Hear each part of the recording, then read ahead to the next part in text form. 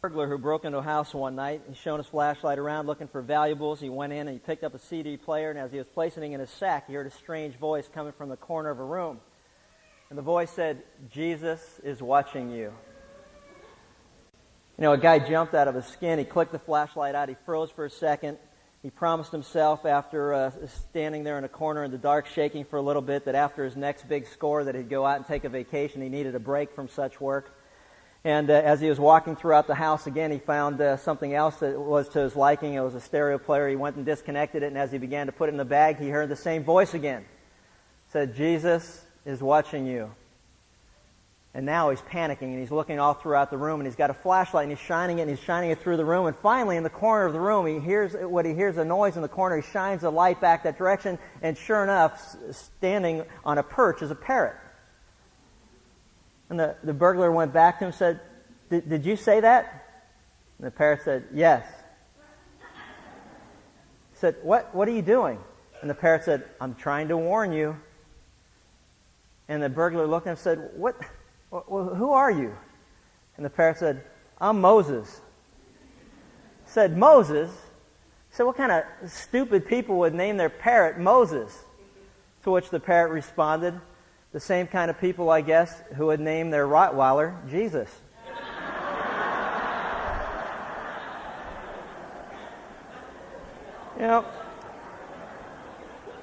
What's interesting about that story is that, the Bible is pretty clear about that truth.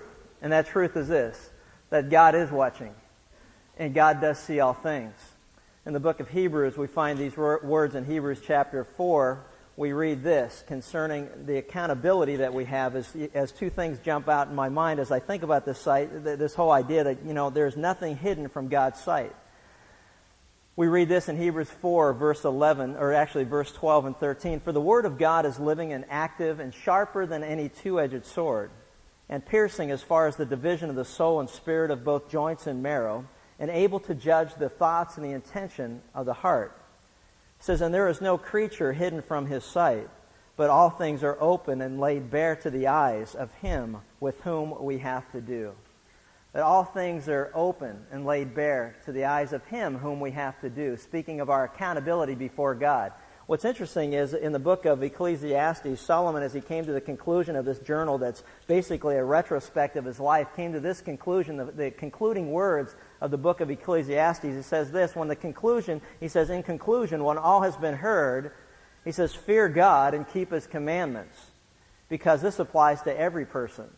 It says, "For God will bring every act to judgment, everything which is hidden, whether it is good or whether it is evil." There is nothing hidden from the sight of God, that God sees all things. And what's interesting is the Bible throughout reminds us that we should not deceive ourselves, that God is not mocked. Whatever a man sows, one day he shall also reap.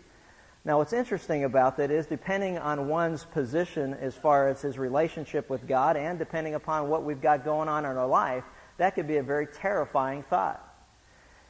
Yet there's another aspect to this truth that's seen, and in Psalm 139 we read these words that has to do with the fact that, God, not only are we accountable to him, but because of his presence in our life, there's also the idea of protection, which is a very comforting thought. In Psalm 139, the psalmist writes these words when he says, "Where can I go from your spirit? So where can I flee from your presence? It says, if I ascend to heaven, you art there, and if I make my bed in Sheol, behold, you are there as well. If I take the wings of the dawn, and if I dwell in the remotest part of the sea, even there thy hand will lead me, and thy right hand will lay hold of me. If I say, surely the darkness will overwhelm me, and the light around me will be night, even the darkness isn't dark to you, and the night is as bright as the day. Darkness and light are alike to you." Isn't that a comforting thought? What's fascinating about this in our continuing study of the book of Daniel, and as we get to the halfway point as we conclude Daniel chapter 6, is the idea of both our accountability to God, as pointed out in this particular chapter, as well as our protection by God for those who know him and are rightly related to him and walk with him. And that's a comforting thought, as David wrote when he said, even though I walk through the valley of the shadow of death, I'll fear no evil. Why? Because you are with me. And as we look at the life of Daniel, we'll see reflected in his life that truth, That even though he walked continually, as it seems, through the valley of the shadow of death, you know what? Daniel had no fear because he knew that God was 100% in control. His presence and his protection were a constant reminder of his love for him. So if you've got your Bibles, turn to Daniel chapter 6. And we're going to take a look as we conclude come to the halfway point in our study and conclude Daniel chapter 6. We're going to see accountability that's pointed out and also the protection that Daniel finds in the presence of God as we continue to look at Daniel and the den of lions. Now, I mentioned throughout our study of this chapter that there are 7 areas that are brought to our attention for our instruction. So far, we've looked at 2 in depth, we've looked at a third briefly, and today we're going to look at all 7.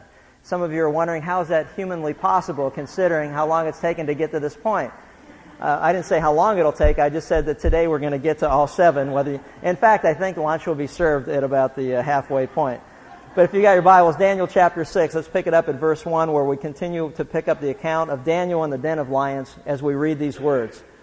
It seemed good to Darius to appoint 120 satraps over the kingdom, that they should be in charge of the whole kingdom. And over them 3 commissioners, of whom Daniel was one. And these satraps might be accountable, there's the word, to them, and that the king might not suffer loss.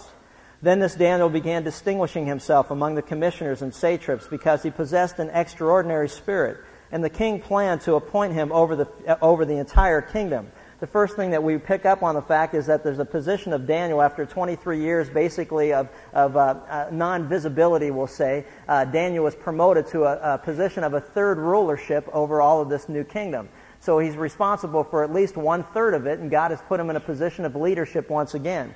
We see that he began to immediately distinguish himself, as he always had throughout his career, that he had an extraordinary spirit, and God blessed him and honored him because of that. But as usual, as we find in a position of successful people, there are going to be people in our lives who are not happy with our prosperity. And that's exactly what we find taking place in verse 4. It says, Then the commissioners and satraps began trying to find a ground of accusation against Daniel in regard to governmental affairs. But they could find no corruption or accusation or evidence of corruption, inasmuch as he was faithful and no negligence or corruption was to be found in him. It says, as they heard about Daniel being promoted over them, the other commissioners came up with a plan. And the plot was that they were going to find some way to disqualify Daniel from the promotion that was impending because of this extraordinary spirit and this commitment to excellence that was going to be honored by Darius. So they came up with a game plan. The game plan was, we're going to find something in this guy's life. He's got to have some skeletons. He's got to have some dirt. Let's dig into his history here, his employment background, and maybe we'll find something. The problem was they couldn't find anything. The Bible says that he was faithful in his affairs. In the position that he was entrusted with, he was faithful to carry out his duties. There was no negligence that was found in him. Whatever he did with excellence. He was excellent at what he did. He was the first person that the Scripture mentions that was committed in some ways to excellence, to be the best that he could possibly be, which is a wonderful testimony about the person and the character of Daniel. He was excellent at what he did. He was faithful. He wasn't negligent. He got the job done. And he wasn't corrupt. There were no skeletons in this man's closet.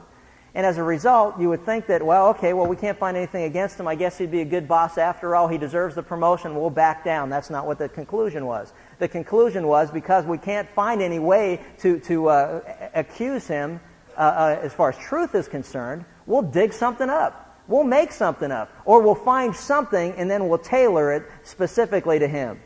And we're told that as we look at this, they said that, and then these men said, we're not going to find any ground of accusation against this Daniel unless we find it against him with regard to the law of his God.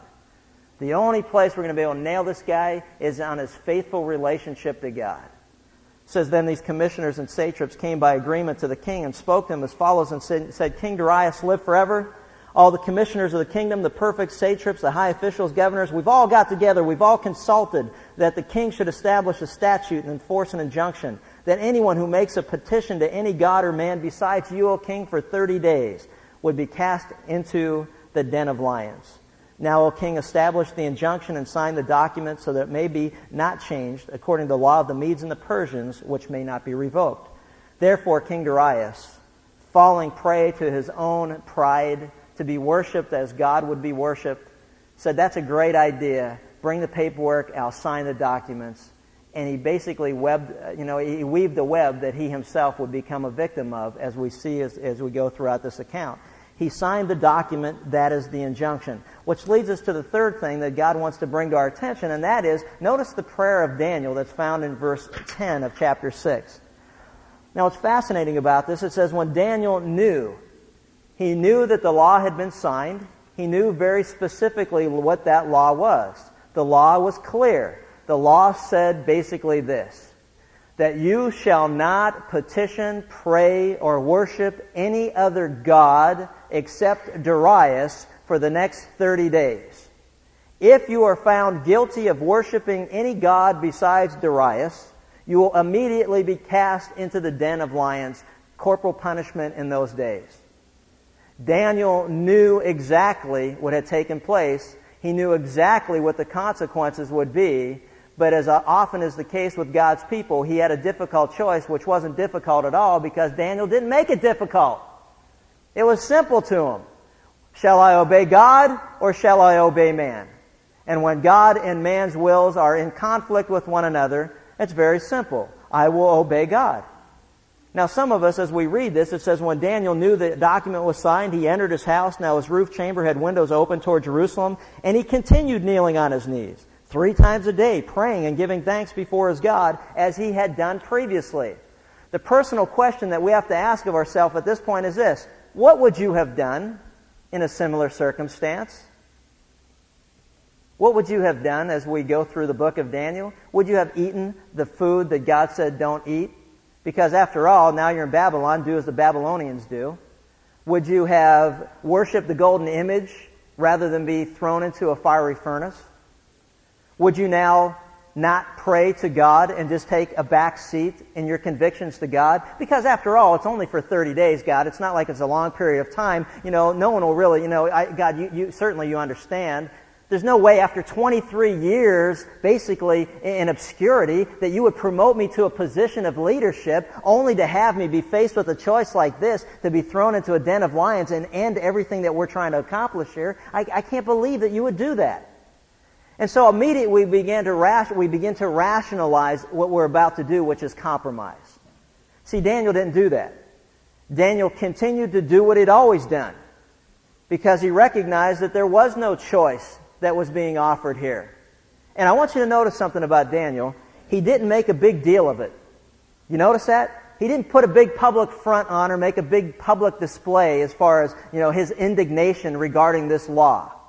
What he did was what he had always done in his relationship to God, and that was simply he went to his home, and 3 times a day he would face Jerusalem and he would pray to God. Because he realized that was what he was required to do. The book of 1 Kings tells us in chapter 8, if God's people were ever taken into captivity, that they were to pray toward Jerusalem as a constant reminder that one day God would bring them back as a nation and give them Jerusalem as their capital city or as their place to worship God. So even in this captivity and away from home, and now it's been almost 60-some years, Daniel continued as he had always done 3 times a day, facing Jerusalem and praying and worshiping his God. Psalm 55 says this, evening and morning and at noon, I will complain and murmur, speaking of intense prayer, and God, you will hear my voice. Isn't that wonderful? Now what's interesting is we can't get hung up on praying toward Jerusalem as believers today because Jesus told us in John chapter 4, he said this, today, he said, you shall neither in this mountain nor at Jerusalem worship the Father, for God is spirit, and those who worship him must worship him in spirit and in truth. There's a whole new dynamics as far as our relationship with God is concerned. As I was growing up in a different type of very ritualistic, legalistic background, had no real personal knowledge of God, one of the things that was always impressed upon me is if you wanted to go and you wanted to talk to God, you had to go to the church to talk to God. As if there was some special significance that God was only found in a building somewhere. And we get so hung up on the building and the place that we forget that we don't have to go to a building to worship God. We don't have to face Jerusalem to worship God. But we can, in spirit and truth, God's people, as we've come into a relationship with God, we can worship and praise God 24 hours a day, 7 days a week, wherever we are. Now for Daniel, that was a different situation because he knew specifically, according to the laws of God, that he would have to go and he would pray 3 times a day and he would face Jerusalem and he would do as he's always done. But you know what's a wonderful truth about this is Daniel had perfect peace in his relationship with God. I wonder how many of us would have perfect peace if we were put in the position where we'd have to choose. Hey, guess what? You either stop worshiping your God or you lose your job. You either stop worshiping your God or you lose your life. See, there are many believers throughout the world that are given that choice on a regular basis. We have had the freedom in our country to be able to worship God as we choose. But more and more as we find persecution that will take place in these last days, we will find that we also will be offered the same types of choices, which are no choices at all. Because the Bible clearly teaches us, in fact, whenever there's a conflict between man's laws and God's laws, the Bible is very clear. If we're told to stop worshiping God, if we're told to stop telling people about Jesus, the bottom line is this. God says, hey, you know what? You are to continue preaching and teaching Jesus and Him crucified. That is not an option.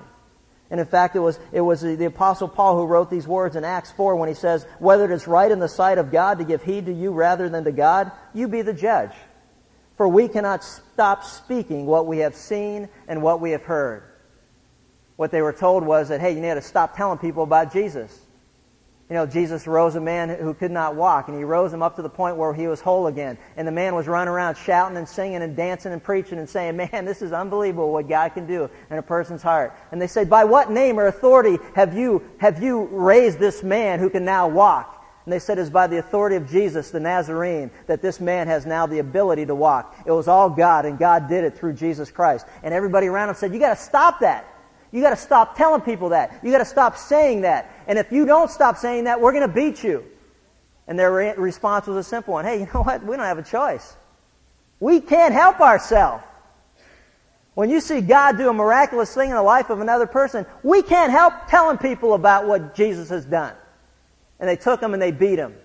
And they beat him raw. They beat their backs raw to where they were bleeding and there was bones exposed and everything else. And you know what? They got up and they walked down the street and they kept on preaching Jesus because they couldn't help themselves. You know, it's really sad when you stop and think about how many of us sell out and compromise. And we're not even put to that type of test. And yet we're embarrassed. Well, I don't want to tell anybody. I don't want to say anything. I don't want to embarrass myself. I don't want people to think that I'm a Jesus freak or some wacko. Lord, you know my heart. Yeah, He does. And He knows that you're afraid. He knows you're embarrassed. He knows you're embarrassed to Him. Jesus made an interesting point when He said, you know what? Let me tell you something. If you deny me before men, I'll deny you before my Father in heaven.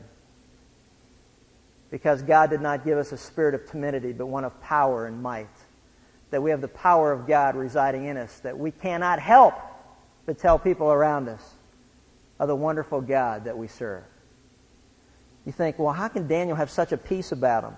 And, the Bible doesn't tell us much about what was going on in the heart of Daniel, but I want to just share with you 7 quick things. I don't want to get sidetracked too much because I got a goal here. But on the other hand, I don't want to go by this quickly because every one of us at some point in our life will find ourselves in a crisis mode. And you've got to ask yourself this question: how can Daniel have had such a peace in his heart when he was facing certain death by doing what God had continued to tell him to do? Number 1, Daniel committed the problem to the Lord. Are you facing lions in your life? Then I would suggest that you do the same thing that Daniel did. Daniel committed his problems to the Lord. The Bible says in Psalm 55:22, cast your burden upon the Lord. And listen to what it says, and He will sustain you. He will never allow the righteous to be shaken. I like that. Notice He doesn't say He will never allow the righteous to be persecuted. He doesn't say He will never allow the righteous to go through difficult times or to be put in difficult positions. But what He does say is this: when you cast or commit the problem to the Lord, He will never allow the righteous to be shaken. We will be immovable. The Bible says in 1 Corinthians 15, therefore be steadfast and immovable, always abounding in the work of the Lord, knowing that your toil in the Lord is not in vain. Be immovable, steadfast. I like that. The second thing that he did was, because he was drawing from divine viewpoint, Daniel was occupied completely with Christ. Notice the words of Psalm 37. It says, delight yourself in the Lord, and He will give you the desires of your heart. Commit your way to the Lord and trust also in Him, and He will do it for you. He was so saturated with the Word of God in his soul that he was occupied totally with God and God's perspective of every situation in life. The third thing was he accepted the plot against his life as a test from the Lord. In the book of James, we're told to consider it all joy, my brethren, when you encounter various trials. Knowing the testing of your faith produces endurance, and let endurance have its perfect result, that you will be a man or woman of God who will grow into maturity in your faith. Isn't that great? See, Daniel didn't look at anything in his life as coming from the hands of another human being. Daniel looked at everything in his life as coming from the hands of God. It had to pass the throne room of God. It had to pass across God's desk. Even as we see as Satan wanted to test Job, the Bible says that he had to come to God for permission. And God said, that's fine. You can test him. Have you seen my servant Job, a blameless and righteous man? You can test him. You can take everything from him. And when he took everything from him, the Bible says that Job and all these things did not curse God once or ever blame God, but he continued to praise God. Satan came back again and said, well, yeah, no wonder he still has his health. So he lost everything that he has, but he still has his health. As long as he has his health, then I can see why he's praising you. Let's take his health away. And God said, that's fine. You can take his health away. You just can't take his life. And the same thing was true of Job as he suffered with boils all over his body. He was told by his wife and others around him, how in the world can you accept this from the hand of God? Curse God and die. And here's his response. He said, can we accept prosperity from God and yet not adversity? Isn't that the life of Daniel? What are you trying to say? That I can accept all these promotions and the position of leadership and authority and all the blessings of God? I can accept all that from God? And when God decides to remove all that, now I should turn on God and curse God for that? What are you, crazy? He said, I don't care what he decides to do in my life. No matter what, if he slays me, if he chooses to kill me, I'm going to trust God. That was the attitude that Daniel had in his heart. Notice also what's fascinating is this. It says that, and the fourth thing is this. He continued to thank God for the crisis. Isn't that interesting? He thanked God. Look at verse 10 in Daniel chapter 6. 1 Samuel 3:18 says, it's the Lord's. Let him do what seems good to him. You notice that? It said here he was. He knew he was going to be thrown into the den of lions. There was no way to get around this law because it was the law of the Medes and the Persians, which could not be revoked. In the history of that empire, nobody ever signed a law into enactment and then had it revoked afterwards. It was a law, period. He knew that when he prayed to God, the only destiny that followed was he would be thrown in the den of lions. And what's fascinating? Look what he does. He prays and gives thanks to God. How about you? When you're going through times of difficulty, do you really give thanks to God? Or are you more like Job's friends and Job's wife? Curse God and die. I mean, how can you give thanks to God for this? How can you give thanks and praise God? You just lost your job. You just lost your finances. You just lost your health. You've just been diagnosed with cancer. You only have so much time to live. How can you praise God and thank Him for that? Easy. Because I still have this moment and this breath, and I'll praise and thank Him for it. What is that supposed to mean? Naked I've come from my mother's womb, and naked I'm going to return. Praise God. How about you this morning? Did you give thanks to God for today, for the moment that you woke up? Some of us aren't morning people, but we're morning people. You know what I'm saying? It's a fine line between the two. And it's like, man, it's almost like, it's like you hate to get up. Oh man, I got to get up. Praise God, consider the option. Think about it. Well, he won't be complaining this morning. You know what I mean? It's like, man, praise God. Daniel's praising God. Here he was. He's facing death. And you know what he does? He gives thanks to God. God, thanks for this moment in time. Thanks for this moment in time that you've given me breath to praise your name, and I will praise you till I don't have another breath. I like that. Also, he didn't lose heart. He didn't lose heart. He had perfect peace. Isaiah 26:3-4, we read these words, the steadfast of mind thou wilt keep in perfect peace. Why? Because he trusts in you. Trust in the Lord forever, for in God, the Lord, we have an everlasting rock. Isn't that great? And the last thing is Daniel was victorious in his faith. And you know why he was? because he counted on the infinite power of God. In the book of Psalms, we read this. I will cry in Psalm 57, 2 and 3. I will cry to God Most High, to God who accomplishes all things for me. It says, He will send from heaven and save me. He reproaches him who tramples upon me. God will send forth His loving kindness and His truth. Isn't that great? What's the principle here for every one of us? It's very simple. Like Daniel, let the Lord solve the problems that you cannot. Let the Lord solve the problems that you cannot. Isn't that a wonderful truth? See, because what's interesting about this whole scene is this. Human power persecutes and God's power protects. And Daniel knew that. And Daniel had perfect peace because of that. Human power persecutes. But you know what? God's power protects. I love that about Daniel. I love that about what's going on. Daniel lived his life in complete trust of God and in complete peace as he understood the Word of God in his life. There was nothing that could shake him because God was in control of all things. Man wasn't doing this to Daniel. God was allowing this to happen for His purposes and for His glory. Isn't that great? Now, what's interesting about it is, don't misunderstand, Daniel's in deep trouble from a human point of view. He did what he was told not to do, and we see the persecution of Daniel that's found in this particular section, verses 11 through 17. Notice this. It says, Then these men came by agreement and found Daniel making petition and supplication before his God. You notice that? The conspirators all got together and came in person to catch him. They all came by agreement. This group of men came by agreement. Now, there could have been 2 or 3, or there could have been as many as 122. Every one of them marched down the street, and they came to Daniel, and they found him, what? Being disobedient to this insane law. Now, the question for you and I is this. Well, how'd they know when to catch him? How'd they know? Simple. He was consistent in his relationship with God. They knew morning, noon, and night exactly when Daniel would be facing Jerusalem and praying to God and thanking Him for the God that He is. All these guys marched down the street. They knew what time they'd catch him. If the law was enacted in the morning, they knew they could catch him at lunchtime praying to God. Now, what's interesting about that consistency is this. How consistent are you in your relationship with God? I'll guarantee you this. Anyone that would want to could rob our house every Sunday morning. Like clockwork. As for me and my house, we're going to be here praising the Lord Sunday morning. We're going to church.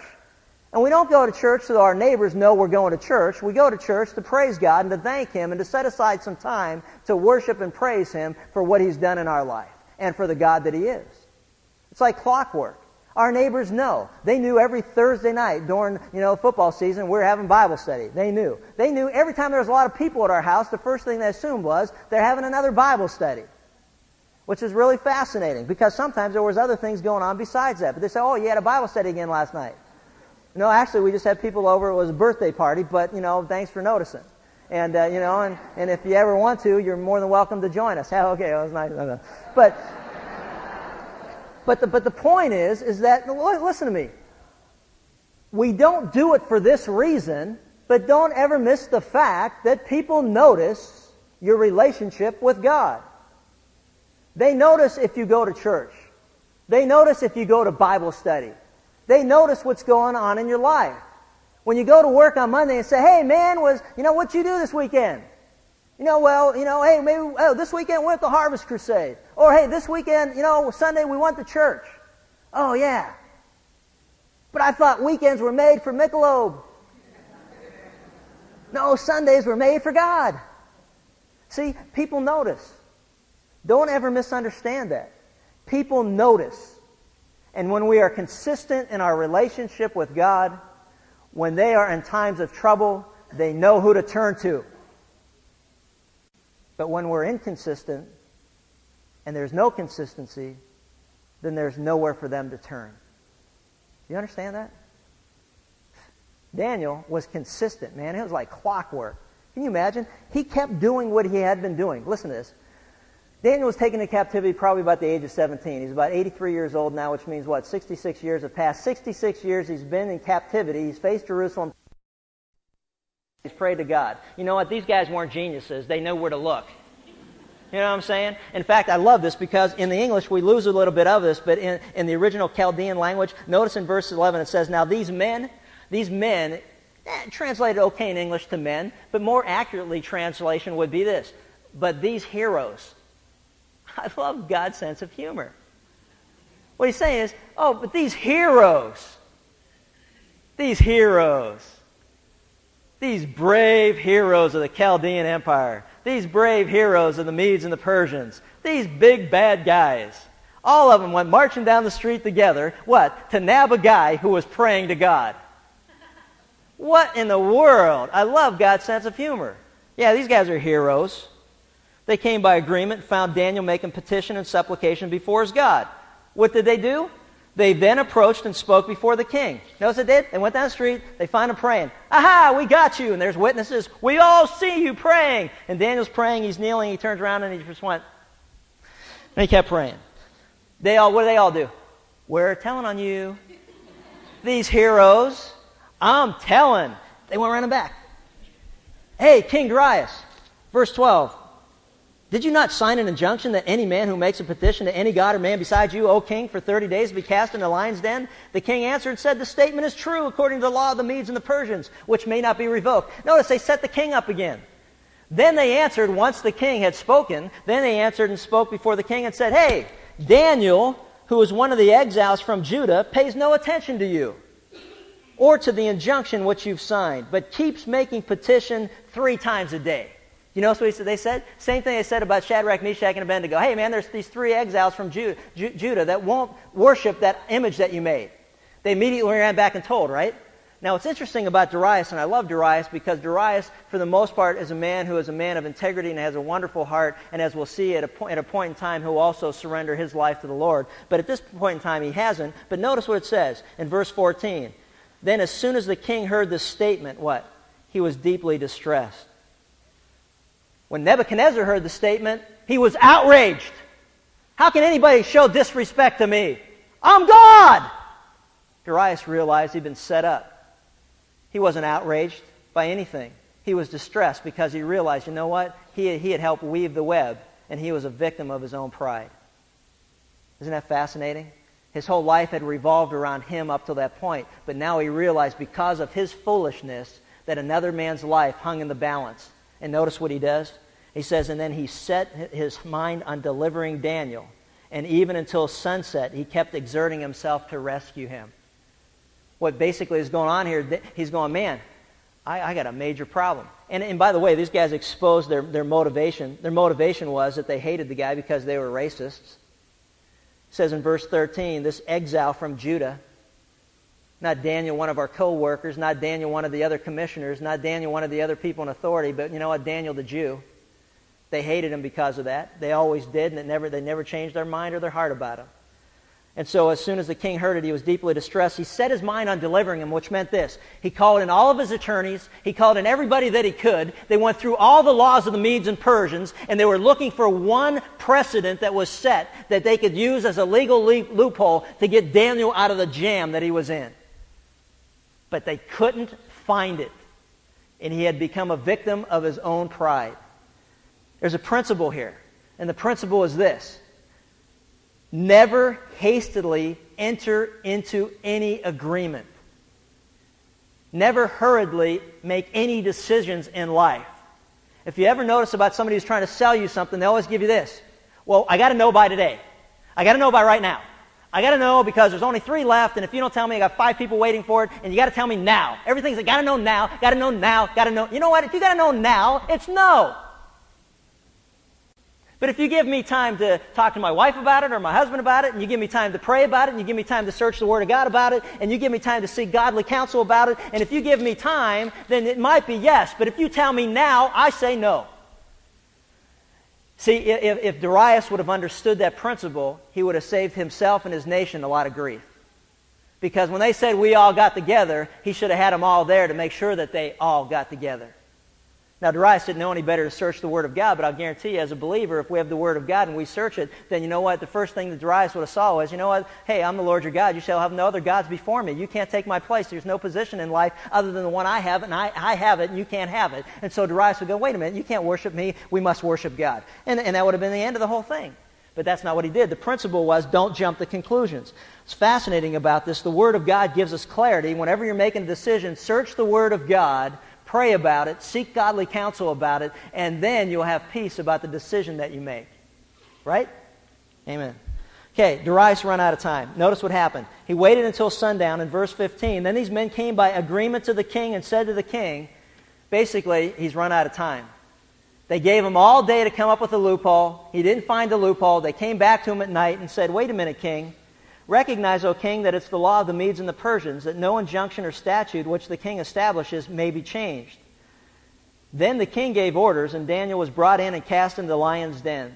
The king spoke and said to Daniel, your God, whom you constantly serve, will himself deliver you. You notice what happened? The king basically was subject to the same charges of Daniel. They say, hey, dude, you ran out of time, man. Absolute disrespect. You ran out of time, and if you don't follow through and carry out the law, then you are guilty of the same violation of the law. You're subject to the same punishment by law, and we're going to throw you in with Daniel in the lion's den. So what are you going to do, king? And the king couldn't do anything but uphold the law. Isn't that interesting? Now notice this about Daniel. It doesn't say that Daniel came kicking and screaming and crying about it. Daniel, I believe that Daniel walked in perfect peace, walked before the king. The king said, you're guilty. He said, I know. He said, there's no choice. He said, I hear you. What are we going to do? I guess we're going to go to the lion's den. Would you like to lead or would you like to follow? That's fine with me. That's where I'm heading. And that's where he went. He wasn't beating and screaming and yelling and cursing God and anybody else. He just walked because he knew he had perfect peace because he was in the hands of God. There's a best-selling book that's on the bestsellers list for a number of years. It's written by a Jewish rabbi named Harold Kushner. The name of the book is When Bad Things Happen to Good People. Let me just explain two problems I have with the title. Okay? Number one, there's no such thing as a bad thing happening to God's people. Okay?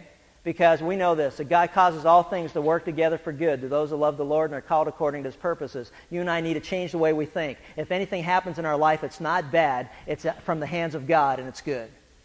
So change your whole outlook. There's nothing bad that happens to God's people. The second problem I have with the title is this: when bad things happen to good people. The second part of the title I don't agree with is this: there's no such thing as a good person. So we got a real problem with the title of the book. There's no such thing as bad that happens to God's people, and there's no such thing as a good person in the sight of God. There's none righteous, no, not one. All have sinned and fall short of the glory of God. We all need a Savior. We all need forgiven. Other than that, it's a great title. So what are we going to do here? So Darius basically says this. I love what Darius is saying at this point. He says, notice, your God, it's not Darius' God. He says, your God, what? In whom you constantly serve will deliver you. You like that? And a stone was brought and laid over the mouth of the den, and the king sealed it with the signet ring and with the signet rings of his nobles so that nothing might be changed in regard to Daniel. Can you imagine this for a second? They throw him in the lion's den, they put a big stone, they roll it in the front of the opening, and the king seals it with his signet ring, which means that anybody who violates it would be guilty of the same punishment. Then all the other guys, the conspirators, all have to come up and put their seal on it too, like signing the death certificate. You're all in agreement that this is what you want to happen to this guy? Everyone's, yep, this is great. Boom, boom, boom. But you know what's fascinating is this, is that, you know, as Darius yells in, he says, may your God, who you continually serve. Wouldn't that be a great testimony? That if the world around you saw you in some type of, quote, what they would consider trouble, they would say to themselves, hey, you know what? Don't even sweat it, buddy, because, you know, your God will deliver you. I mean, that's the kind of relationship you have with your God. Don't even worry about it. He'll deliver you. Notice the protection of Daniel that's found in starting with verse 18. It says, the king went off to his palace and spent the night fasting, and no entertainment was brought before him, and his sleep fled from him. I love the picture of that. Because here's the king. He cannot live with himself and what he has done. And the king above the lion's den is in anxiety. He can't eat. He's lost his appetite. He can't sleep. And the Bible says that no entertainment was brought in, which is a nice way of saying, you know what? He couldn't even this night choose from the beautiful women of his kingdom, which we regularly did. He said, you know what? I don't even want to think about it. I can't eat. I can't sleep. I don't want any entertainment. I'm just in depression. And what's fascinating about it is this. He's in depression in a palace with everything at his convenience, and Daniel's at perfect peace in a den of lions, because he knows this: be anxious for nothing, but in everything in prayer and supplication with thanksgiving, let your requests be made known to God. And you know what? And the peace of God, which surpasses all understanding, will guard your hearts and your minds in Christ Jesus. While the king can't sleep, Daniel is catching some major Z's.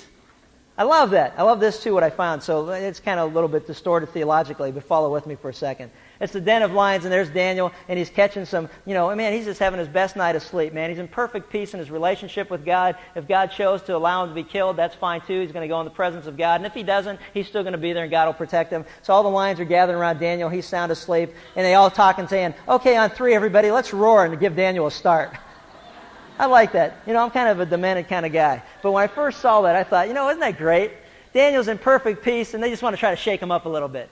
But what's good about this is that Daniel wouldn't be shaken by it at all. He might be going, Lord? But he wasn't shaken by it, because he was going to be protected by God, and that's exactly what was happening here. The king returned to the palace. He couldn't sleep. The king arose with the dawn, and at the break of day he went in haste to the lion's den.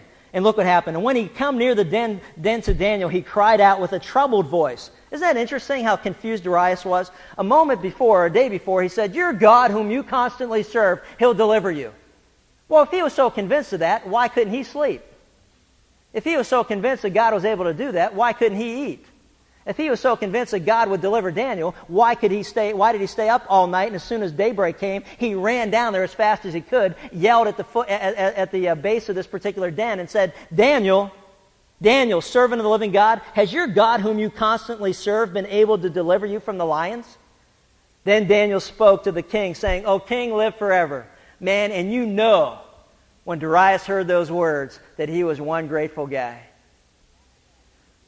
Daniel said, my God sent his angel and shut the lion's mouth, and they have not harmed me, inasmuch as I was found innocent before him and also towards you, O king. I have committed no crime. I've done nothing wrong. Then the king was very pleased and gave orders for Daniel to be taken out of the den. So Daniel was taken up out of the den, and no injury whatever was found on him, because he had trusted in his God. Isn't that great? Why did God protect Daniel? Because it was God's will at this moment in time that he would protect Daniel, so that the world that Daniel lived in then would know that the God of Daniel was the God of all mankind. Isn't that great? And the reason that he protected him was because he trusted him. I'm going to challenge you to consider something. Some of us have never experienced the miraculous deliverance of God in our life because we've always sold out and compromised before we've allowed God to do a great work in our life. Some of us have never experienced deliverance because we don't trust God. That's the bottom line. If you trust Him, you won't sell Him out. Period. Let's take a look at the last two things. I want you to notice the punishment of his accusers. Don't miss this. And hang in there with me for a couple of minutes. And you know what? And I'll give you next week off if you just hang in there for 10 more minutes. Notice what he did. The king gave orders, and they brought these men who had maliciously accused Daniel. And they cast them, their children, their wives into the lion's den, and they had not reached the bottom of the den before the lions overpowered them and crushed all their bones. The punishment of the accusers. I don't want you to miss this. God is not mocked. God does not tolerate evil. God will make all things right. The principle is simple. You and I don't have to enact vengeance upon those who hurt us in this life. Vengeance is mine, saith the Lord, and I will repay. We live in a world that we throw the word tolerance around like it's some type of balm for everything. God doesn't tolerate evil, and neither should God's people. God is a God of justice as well as a God of love. If God will allow evil to take place in the world, then God is a liar when He says that vengeance is mine, someday I will repay. If God will allow evil to continue to flourish in our world today, then God is a liar who says that one day every deed will be taken into an account, both good and bad. God does not tolerate evil, and neither should we. We need to recognize and understand that some would try to attempt to say that somehow this is cruel on the part of God to do this to these people. But the reality is this: God is a God of justice. And His justice is swift, and His justice is complete. Why their families? Why everybody? Because God was making a statement. What was the purpose of these men in this administration? It was to protect the king. Is that not correct? They were in a position of authority. They were to protect the king. They were to protect him so he suffered no loss. They were to protect the kingdom so that, that laws of establishment would be followed. What's interesting about that is this: these men, these accusers of Daniel, would destroy the kingdom for their own selfish benefit. Why? Because Daniel was going to be promoted to a highest position in all the kingdom. There was an extraordinary spirit in him. He was faithful. He wasn't negligent. He wasn't corrupt. He was a godly man being put into a position of power and authority for a reason, so that he would govern wisely. When good people are in office, the people rejoice. But when evil people are there, the people perish. We need to recognize and understand that we must hold one another accountable for our actions in our society. Because if we are not held accountable for our actions, then all of society falls apart. I want to read something to you that ties in with what's going on in our country today, and I don't want you to misunderstand this. There is no joy in accountability before God. There is no joy in the fact that these men and their families were destroyed by the lions, but it was necessary to protect society. There's no joy or celebration when somebody dies on death row in our country, but there is a point where we must recognize that justice is served for the benefit of society. It's not a time to have a party and noisemakers and clapping and celebrating. It's a very serious and somber moment when we realize the value of human life, where we realize the consequences of our actions. We must be held accountable for what we do. One man writes, and he says, President Clinton is not above the law. The Constitution requires that he play by the same rules and be subject to the same potential consequences for the same offenses that any citizen faces when standing before the bar of justice. Yet we have a double standard in our country, where he was allowed to have an attorney present with him before a grand jury, so he did not make any self-incriminating statements. It says legal precedent should also apply to Clinton. Mark Fuhrman was denied his livelihood and his reputation was damaged forever because he lied about once uttering the N-word. It says former presidential hopeful Gary Hart was relegated to the slush pile of politics because he lied about a relationship with Donna Rice. Clinton should receive no less consequence from that which befell Fuhrman and Hart. Worse, a multi-murderer may have gone free as a result of Fuhrman lie, because the law concludes that if a witness lies once, further testimony may be discredited. It says Clinton has lied many times. His word cannot be trusted by Americans or by world leaders with whom he must interact as president. Richard Nixon went on to say, defeat doesn't finish a man, quitting does. A man is not finished when he's defeated, he's finished when he quits. Bill Clinton, the comeback kid, is not a quitter. But it is Bill Clinton who has admitted lying, and he's an unconvicted perjurer, not the often defamed prosecutor, Kenneth Starr. Clinton and only Clinton has crippled the presidency. His political agenda is dead. He has lost his political usefulness at home and abroad, and it is time for him to step aside. A liar and probable perjurer should not be our president, and it's that simple. But many of us reason in our culture that our economy is going so wonderfully well, let's not upset the apple cart. Let's not cause any problems here. Let's just forgive and forget. To you, I warn this. God has always judged nations by the behavior of her leaders. And when our nation falls into a moral abyss, then our economy will fall quickly thereafter. You and I must understand that we should be outraged by what's going on because the Word of God and the standards of God have been so violated that we should not be taking it in stride. God does not tolerate evil. Vengeance is His. One day He shall repay. The question is, when and how will He do it? We need to recognize that those in positions of authority and responsibility in times of judgment are always held in a higher standard. Attorneys and judges and law enforcement personnel are always put in a higher position of accountability to the same standard that governs our people. That's just the way that it's supposed to be. There's nothing worse than a dirty cop. There's nothing worse than a judge who's on the take. There's nothing worse than a president who lies before his people. There's nothing worse than that. And we need to recognize that that's God's standard of accountability. Should the president be held in any lesser standard than the rest of us? Absolutely not.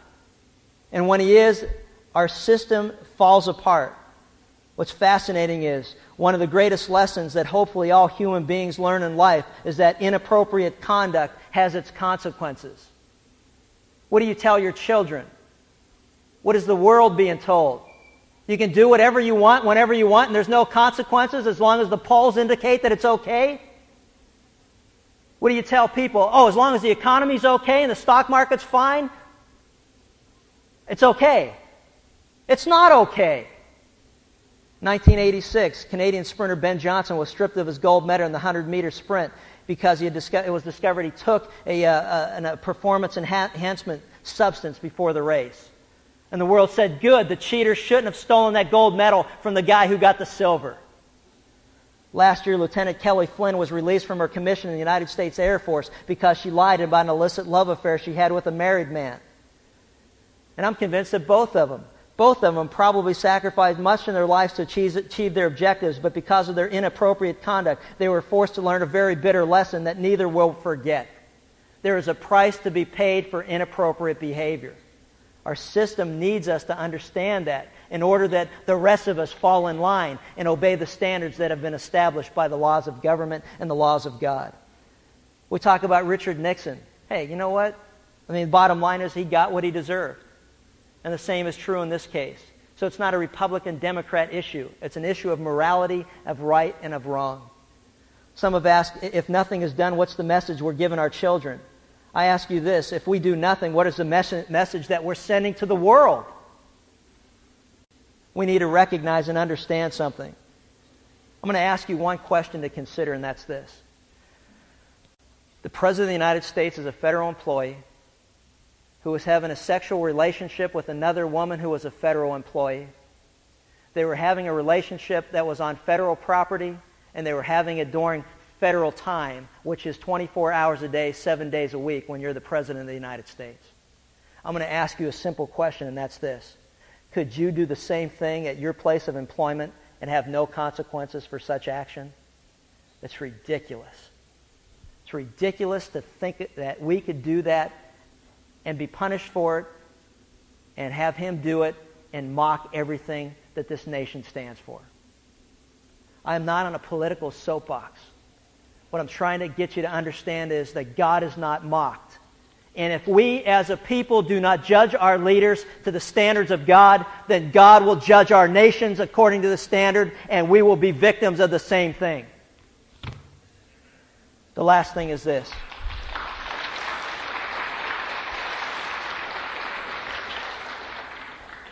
And finally, number 7. Notice the proclamation of the king. Then King Darius, because of the deliverance of Daniel, what a wonderful testimony to an unbelieving world. Then King Darius wrote to all the peoples, nations, and men of every language throughout the land, may you prosper greatly. I issue a decree that in every part of my kingdom people must fear and reverence the God of Daniel. For he is the living God, and he endures forever. His kingdom will not be destroyed. His dominion will never end. He rescues and he saves. He performs signs and wonders in the heavens and on earth.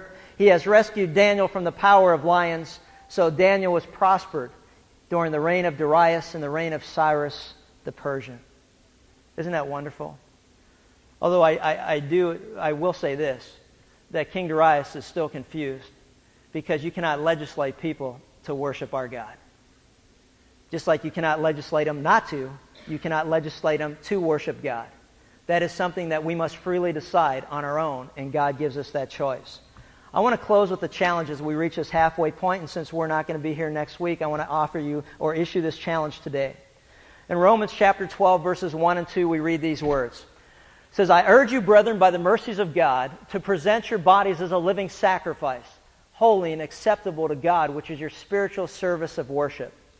And do not be conformed to this world, but be transformed by the renewing of your mind, that you may know what the will of God is, that which is good and acceptable and perfect. Do not be conformed to this world, but be transformed by the renewing of your mind. Daniel was a man who was not conformed to his world. He was a man of non-compromise. He was a man that had his mind renewed by the Word of God Himself. Do not be conformed to this world, but be transformed by the renewing of your mind. There was a pastor in Africa who was overwhelmed by rebels who demanded that he renounce his faith. He refused, and the night before they took his life, he wrote the following lines that were on a piece of scrap paper that they found in the place where they held him. And he wrote these words, and I challenge you to listen carefully as we close. He says, I am part of the fellowship of the unashamed, and I have Holy Spirit power. The die has been cast, I've stepped over the line. The decision has been made, I am a disciple of His, and I won't look back, let up, slow down, back away, or be still. My past is redeemed, my present makes sense, my future is secure. I am finished and done with low living, sight walking, small planning, smooth knees, colorless dreams, tame visions, mundane talking, chintzy giving, and dwarf goals. I no longer need preeminence, prosperity, position, promotions, plaudits, or popularity. I don't have to be right, first, tops, recognized, praised, regarded, or rewarded. I now live by presence, lean by faith, love by patience, lift by prayer, and labor by power. My face is set, my gait is fast, my goal is heaven, and my road is narrow. My way is rough, my companions few, my guide reliable, my mission is clear. I cannot be bought, compromised, detoured, lured away, turned back, diluted, or delayed. I will not flinch in the face of sacrifice, hesitate in the presence of adversity, negotiate at the table of my enemy, ponder at the pull of the popularity, or meander in the maze of mediocrity. I won't give up, shut up, let up, or burn up till I've preached up, prayed up, paid up, stored up, and stayed up for the cause of Christ.